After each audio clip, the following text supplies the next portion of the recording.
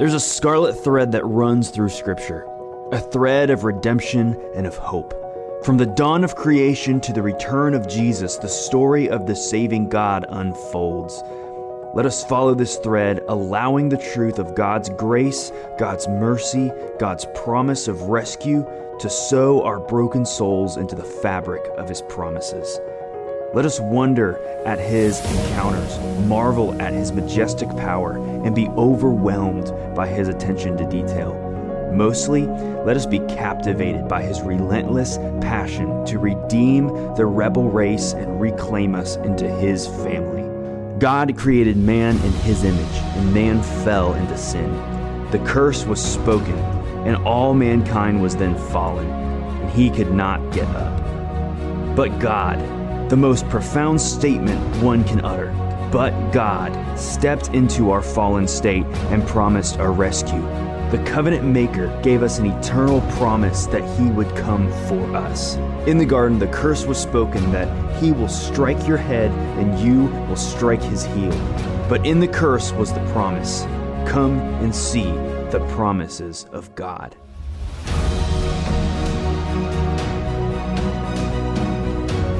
Well, good morning. I'm Scott Weatherford. How are you guys? Are you sleepy? A little bit, huh? Well, I'm glad you're here. I thought about it this morning. I think if I wasn't a preacher, I wouldn't have come this morning. But I'm glad you guys are here, and I know God's going to meet us here, and we're going to have an amazing time. When I wrote that script for the promises of God, I thought about it's amazing how God is so intentional about what He does and how He does it. On your way in today, or on your way out today, I want you to pick up a scarlet thread, because I want to remind you of what the promises of God, how they're intentionally woven throughout Scripture. And of course, scarlet to represent the blood of Christ, and we'll talk more about the thread in a bit. But this is just an amazing sermon series we're going to be in over the next 6 weeks leading up to Easter. The group material that goes with it, the tape, the video that I did is short. It's probably 5 to 8 minutes long enough to create a good discussion in your group or with your family or with whomever. So take advantage of that and lean into this as we talk about the promises of God. But the scarlet thread of redemption, this is something I thought through very carefully. Redemption was the plan of God before the pathway of redemption was necessary. I want you to hold on to that, because God is always in front of you. He's always providing for you what you don't even know you need. We pray this prayer, Lord, give us this day our daily bread. Don't we pray that prayer?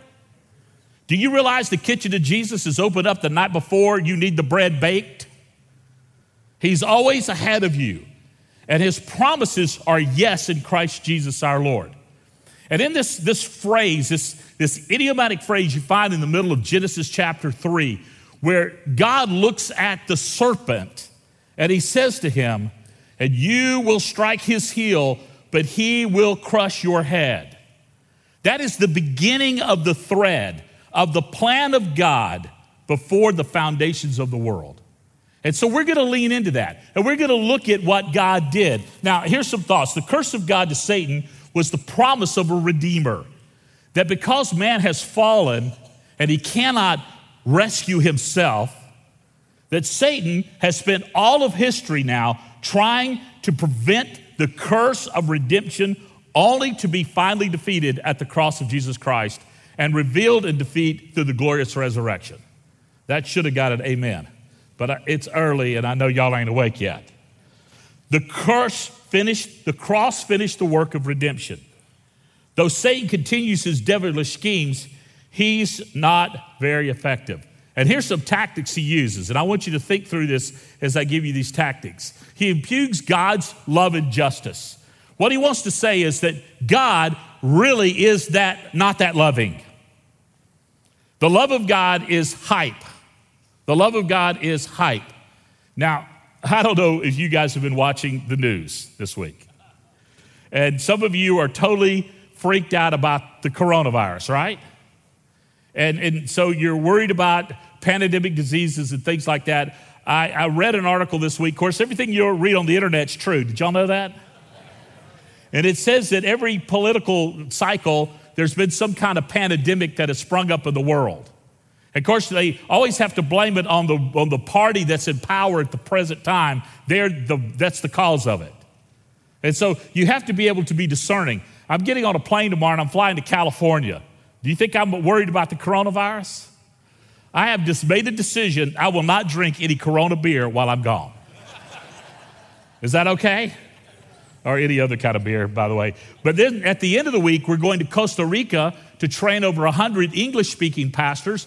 The international churches from Central America are coming together for a conference that we're going to teach the Building Lives principles and concepts in Costa Rica to the English-speaking churches, and we're going to have a number of Spanish-speaking churches as well in Costa Rica. Do you think I'm worried about the coronavirus?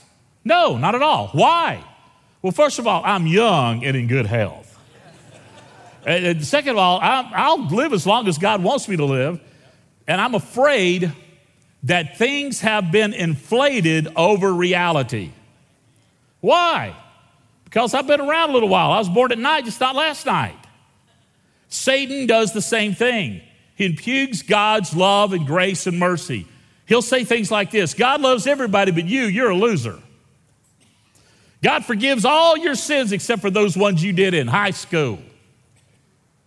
And he loves to make God less than God. Why? Because his devilish scheme was to be God. The second thing he does, he tempts us to conform to the world of its ways.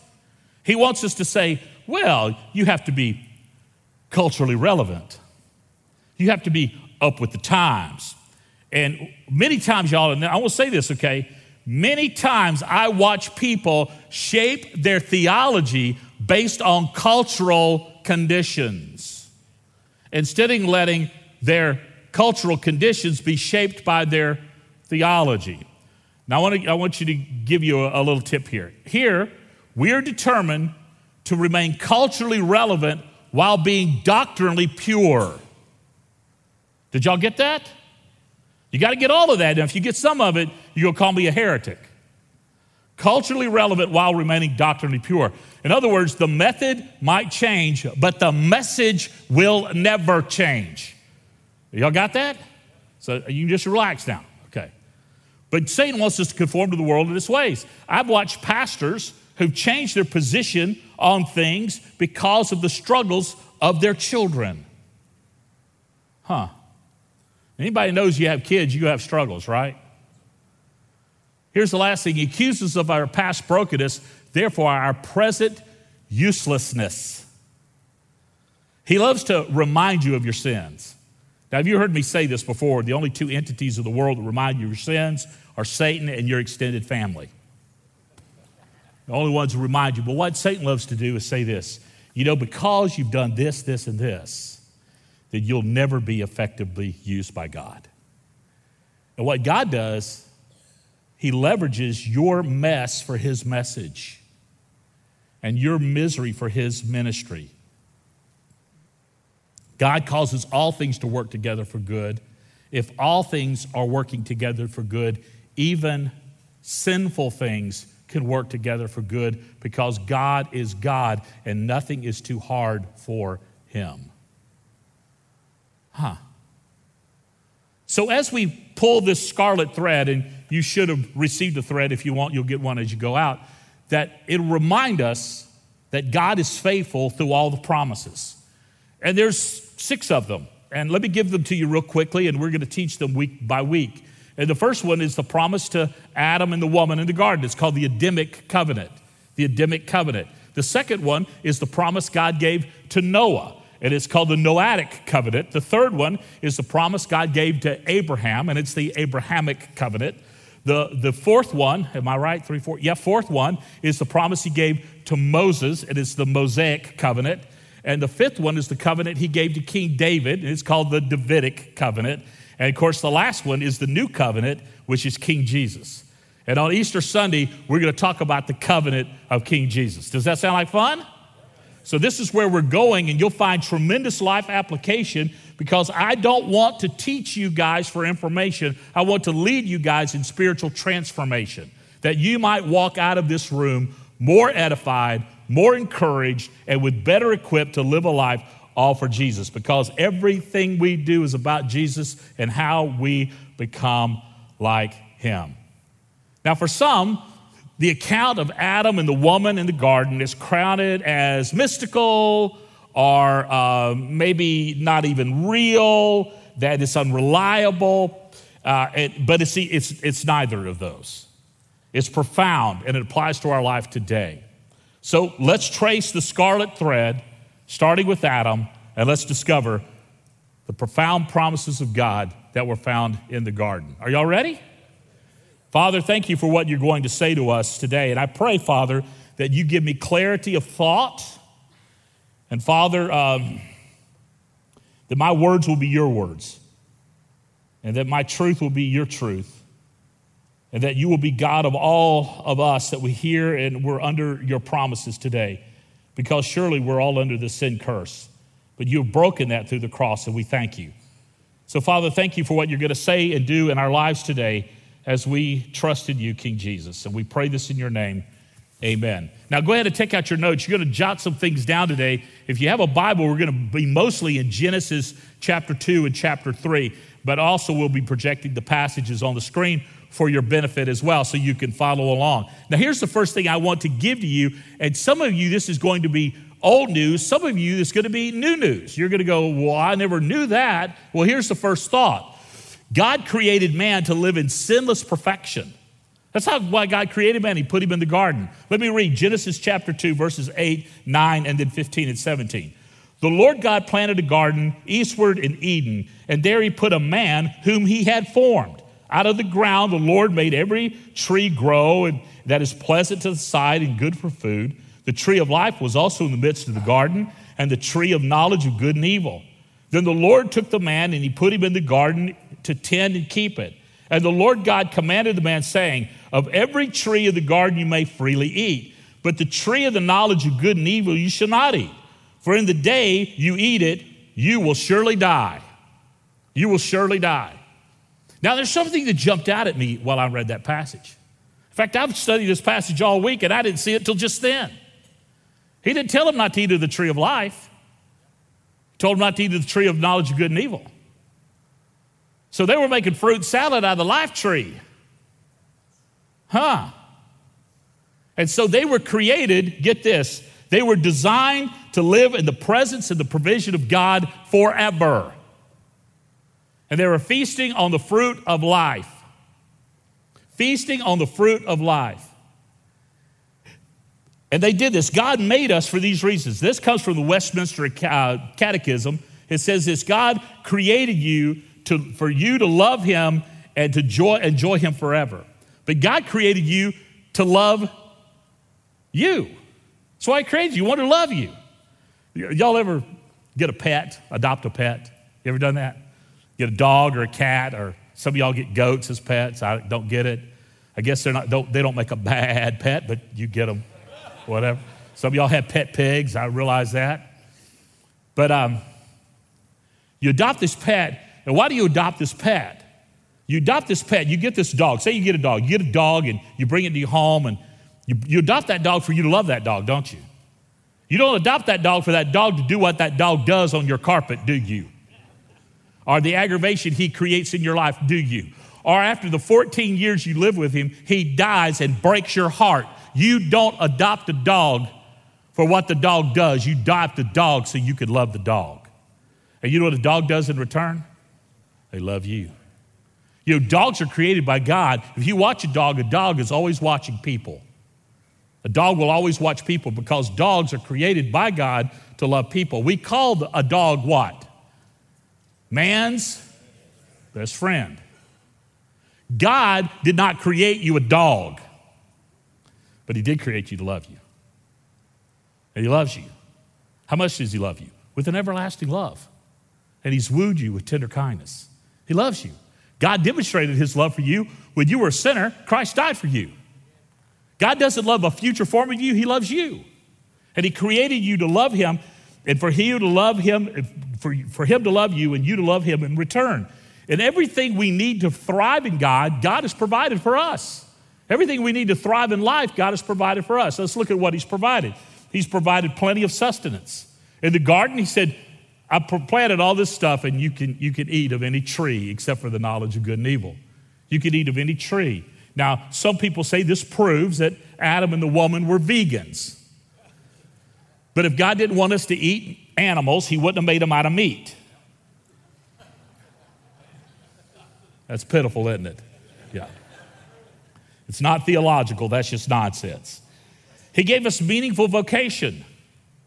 In the garden, he says, I want you to tend and care for it. Because in caring for it, you find meaning. That you find meaning in your vocation, in the reason you're here. And the sin curse brings some challenges to that. He gave us the perfection of relationships in spiritual and physical intimacy. If you read down about the man and the woman in the garden, and I was going to go into that, but this sermon's going to be long enough as it is. I was going to show you the intimacy these two had. They were naked and not ashamed. In other words, they lived in physical and spiritual and relational intimacy. There was no secrets, therefore there were no worries. No secrets, therefore no worries. Now think about this in your marriages. If you could go back to the way it was in the garden, you could do some things. You could be naked and without shame. You could have no secrets, therefore no worries. That's the intent God has for us. What gets us in trouble in our marriages and our relationships is that we hide, we become shameful, and then we blame. I'll talk more about that in just a moment. In the origin of creation, we were created to live forever. And the Lord God formed man from the dust of the ground, and he breathed into his nostrils the breath of life, and man became a living being. When God created every other entity in the world, every other creature in the world, he did not breathe into them. And the Hebrew word is ex nihilo, the breath of life, the breath of life. He did not breathe that into the animals. He did not breathe that into the fish or to the birds. He didn't do any of that. But he took man, formed him out of the ground. All creation leaned in and said, what's God up to now? All the angels in heaven paused in reverent silence, watching God craft man out of the miry clay. And then in the amazement of God and his provision, they watched as God literally did for that man what he did for no other being, breathed in him himself. And that's why the soul of man will never die. Because we have the breath of God. Or I should say the capacity for the breath of God. It's the breath of life. We were created by God, not some genetic accident propelling us to the top of some imaginary evolutionary ladder. We are created intentionally by God. Pascal said this, the French philosopher, there's a God-shaped vacuum in the heart of man that cannot be satisfied by any created thing but God the Creator, made known through Jesus Christ.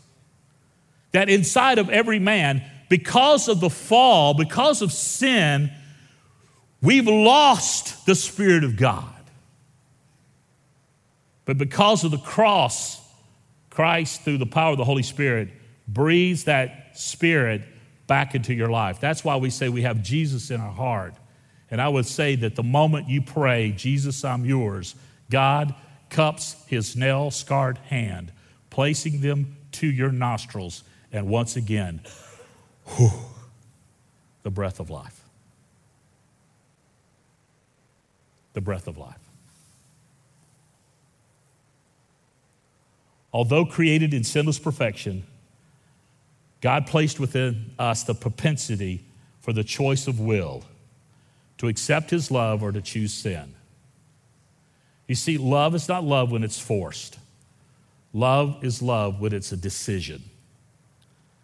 The nature of sin is rebellion to become your own God. And the choice of sin then activated the promise of God. Let me read for you. This is a rather long reading, so bear with me. Now the serpent was the most cunning of all the wild animals that the Lord God had made.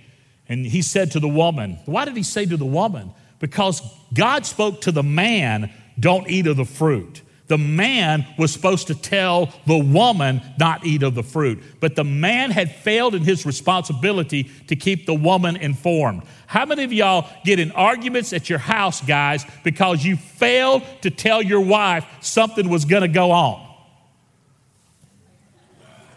You and me, Casey, the rest of them are liars, right? We'll preach on lying next week. That's right. And so that's why it's important to keep your wife informed. And this kind of mess happens when you don't do what you're supposed to do, guys. All right. And he said to the woman, God didn't really say you can't eat of the fruit of any tree. Did God really say you can't eat from any of the tree in the garden? The woman said to the serpent, well, he must have told her something. We may eat from the fruit from the tree in the garden, but about the tree in the middle of the garden, she said, you must not eat it or touch it or you will die. No, you will not die, the serpent said to the woman. In fact, God knows that when you eat it, your eyes will be open. You'll be like God, knowing good and evil. And the woman said, did y'all know Satan had a West Texas accent? Did you know that? Well, he does. In fact, God knows that when you eat, your eyes will be open. You'll be like God, knowing good and evil. And the woman saw the tree was good for food and delighted to look at it. Whatever you do, don't you look in that box. You want to look in the box? Whatever you do, don't you eat that fruit. You want to buy it? Same kind of sin nature. And it was desirous for obtaining wisdom. So she took some of its fruit and ate it. And she also gave it to her husband who was with her, and he ate it. Where was he when the serpent was talking to the woman? Standing right there. And he didn't have any clothes, so he didn't have his hands in his pockets. Lord knows what he was doing. Kicking the ground. Here's the result. Then the man and his wife heard the sound of the Lord walking in the garden at the time of the evening breeze, and they hid from the Lord among the trees of the garden, hiding. So the Lord called out to the man and said to him, where are you? Which is ridiculous. God knew where he was. And he said, I heard you in the garden. I was afraid because I was naked, so I hid. Then he asked, who told you you were naked? That's a good question, isn't it? Did you eat from the tree that I commanded you not to eat from? Well, of course he did. The man replied, the woman you gave to me, she gave me some fruit and I ate, and I'd ate it. So the Lord said to the woman, what have you done? And the woman said, the serpent deceived me. You see, they're blaming now, right? You've got hiding, you got shame, and now you have blame. So last one, what you've done? The woman said, the serpent deceived me and I ate. So the Lord said to the serpent, because you've done this, you are cursed more than any livestock and more than any wild animal. You will move on your belly and eat dust all the days of your life. I will put hostility between you and the woman and between your offspring and, get this caveat, her offspring. And he will strike your head and you will strike his heel. He said to the woman, I'll intensify your labor pains and you will bear children in painful effort. Your desire will be for your husband, yet he will rule over you. That word desire does not necessarily mean sexual desire. It means desire for intimacy, but he will not have any of it. He will want to dominate you. Did y'all know that today is the International Women's Day? Did you know that? All over the world is celebrating International Women's Day. We celebrate Mother's Day here, and the world celebrates International Women's Day on May the 8th, and that's today. Just something I thought you might need to know. You'll desire your husband, he'll rule over you. He said to the man, because you listened to your wife and ate from the tree which I commanded you, do not eat from it. The ground is cursed because of you. You'll eat from it, and you will eat from it by the means of painful labor all the days of your life. It will produce thorns and thistles for you, and you will eat the plants of the field, and you will eat bread by the sweat of your brow until you return to ground which you were taken from, for you are dust, and you will return to dust. Genesis 3, 8 through 19. So here's what the curse brought, and I'm not going to go through it all in detail because it takes too much time. I talk more about it in our group time, but I want you to hear this. From a plenty of sustenance became a scarcity of sustenance. You will eat by the work of the sweat of your brow. Instead of there being plenty in the garden of plenty, you're going to have to work for your provision. One of the big things that couples struggle with is resources. Money. Is there going to be enough? That's been through time immemorial. Struggling with vocation. You're going to work the ground, but it's not going to produce meaning to you. It'll produce thorns and thistles to you. And so, guys, you're never going to find your identity through your vocation. Broken relationships. You'll desire your husband, but he'll have nothing to do with you. And I want you to listen to me. Any belief system that is male-dominated or female-dominated is not of God. It's a result of sin.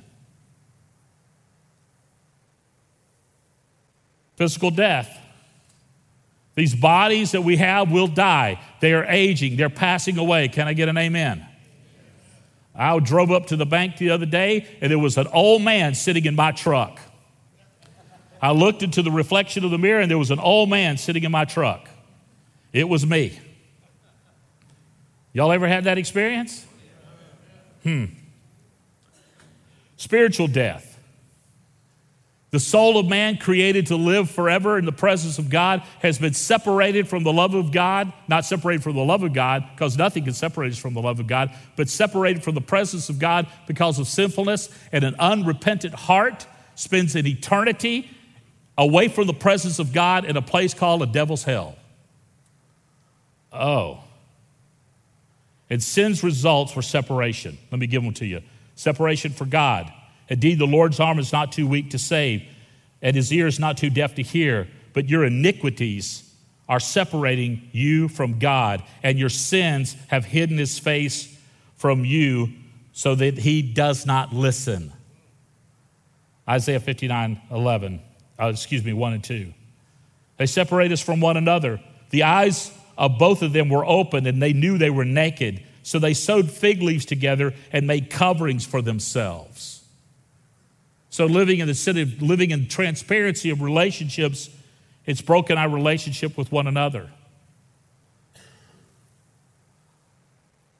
The process of sin is that which I've said a few times, but I want to give it to you so you can write it down. Shame, covering, hiding, and blaming. Shame, hiding, covering, and blaming. And leads to death, spiritual and physical. For the wages of sin is death, but the gift of God is eternal life in Jesus Christ our Lord, Romans 6:23. God gave man the choice to obey and to live, or to live in disobedience and die. He gave him the choice to obey and live, or to disobey and die. Because God is so loving and good, he doesn't want us to live without him. And he doesn't want us to love him with the mindlessness, but with the choice. Now, although God knew the choice of man before he created man, his redemption was always the plan of God. God knew this. It didn't catch him off guard. He knew that this would happen. And somehow in my mind, I can't grasp it. Why would God do that? Why would God create man to live in sinless perfection and give him the opportunity to disobey and fall into sin, knowing all along he was going to do what he did, knowing all along what God was going to do as a result of what he was going to do? So I wrote this down. Sin was not the plan of God. Man's choice didn't catch God off guard, but redemption was his plan. Sin was a pathway of separation, and God had already created a pathway of redemption. Sin was the pathway of separation, but God had already created a pathway of redemption, the pathway back to his intent of the garden through the cross of Christ. Before the fruit had crunched in the Garden of Eden, Jesus had left for the cross of Calvary. Now, I don't know about you, but that just makes me scratch my head. And that made me not want to do this series because I don't get it. But I do realize this. God knows everything before everything is anything. And because God knows everything before everything is anything, that God knows my heart, my condition, and he loves me, and he draws me to himself. You see, the curse of sin, we find the covenant of God. Without the curse of sin, there is no covenant to be kept. And he will strike your head and you will strike his heel. This is a promise of redemption. Notice. I will put hostility between you and the woman, between your offspring and her offspring. Now, I've looked at this several times, and this is what I've come to understand, okay? The offspring of the woman is an offspring not of man's doings, but of God's doings. In the fullness of time, God would come in the Immaculate Conception to a virgin named Mary. And it would not be the seed of man in the womb of Mary, but actually be God himself. Joseph had nothing to do with Jesus' birth. Joseph had nothing to do with Jesus' conception, because the curse was broken by the promise of a Redeemer, and the only Redeemer is God himself. So God took on the form of a baby, placed in the womb of a teenage girl, and was given birth. I read some about St. Joseph. I kind of wanted to figure him out. Some people say, and the Catholic tradition says, the reason Jesus had stepbrothers is because Joseph was married before, and he had several children. His wife had died. Mary was a young girl, 12, 13 years old. Joseph, an upstanding man, his wife had died, so they betrothed this 12 or 13-year-old girl to this 50-something-year-old man. That, my friend, is creepy. Would you agree? Yeah, so I don't know the validity of that. That is kind of tradition that's out there, and I don't have time to chase that rabbit. But what it says to me in this passage of Scripture, the hostility between you and the woman and between your offspring and her, that it had to be the divine Immaculate Conception, because the seed of a man could never break the curse of sin. Only the promise and the presence of God could break the curse of sin. Jesus was the God-man, fully God, fully man, fully able, fully our Redeemer. And it changes everything. In that idiomatic phrase, and I've looked at it in Hebrew as well, it's consistent that man, you and I, Adam, had nothing to do with the conception of the Redeemer, King Jesus. Mary was the vessel of the divine, not the mother of God, because God has no mother. Now, some of you just grew up in a Catholic tradition. Your head just hurt, right? It's okay. We're not going to take time to go down that road either. For since by death came through a man, the resurrection of the dead also came through a man. For just as in Adam all died, so also in Christ all are made alive. Wow. Now, I'm going to chase this rabbit just briefly. I'm looking at the time, and I'm going to keep to the time. But this is the covenant of God, and he is the victor. Jesus died my soul to save. My lips shall e'er repeat. Jesus paid it all to him I owe. Sin had left a crimson stain. He washed it white as snow. When Adam and the woman were in the garden, we don't know how long the duration of the garden was. No idea. How would she know that she would have painted childbirth that she'd never have children? Maybe there were children born before the fall.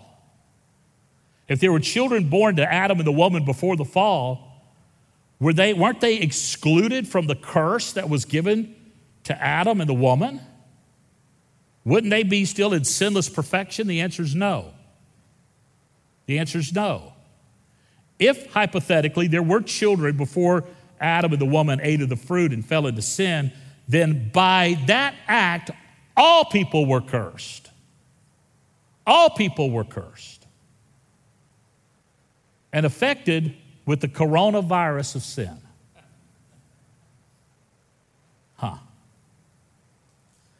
But God sent a God-man, Christ Jesus, to redeem us from our sins. I've given you a scarlet thread, and you'll pick one up or you'll get one now, but I want you to look at it.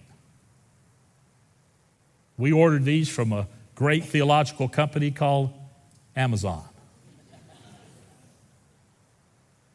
We didn't know what size to order. We got them too big. This is 9mm, just so you know, if you have a reference in the future. But one thing I cut it, I found it very, very interesting. When we were cutting these 600 or so scarlet threads, I noticed they're red on the outside. And what color on the inside? White. Look at this passage. Come, let us settle this, the Lord says. Though your sins are as scarlet, they'll be as white as snow. Though they are crimson red, they should be like wool. So by a mere accident of ordering, we've got a perfect illustration of God's redemption. You know what that says to you today? Though your sins are as scarlet, there's the blood of Christ that can make you as white as snow. You know, when Jesus looks at you, when God looks at you, he doesn't see you. He sees Jesus because he has paid the price for you. In 2 Corinthians 5:21, it says this, that God made him who knew no sin to become sin for us, that we might become the righteous of God.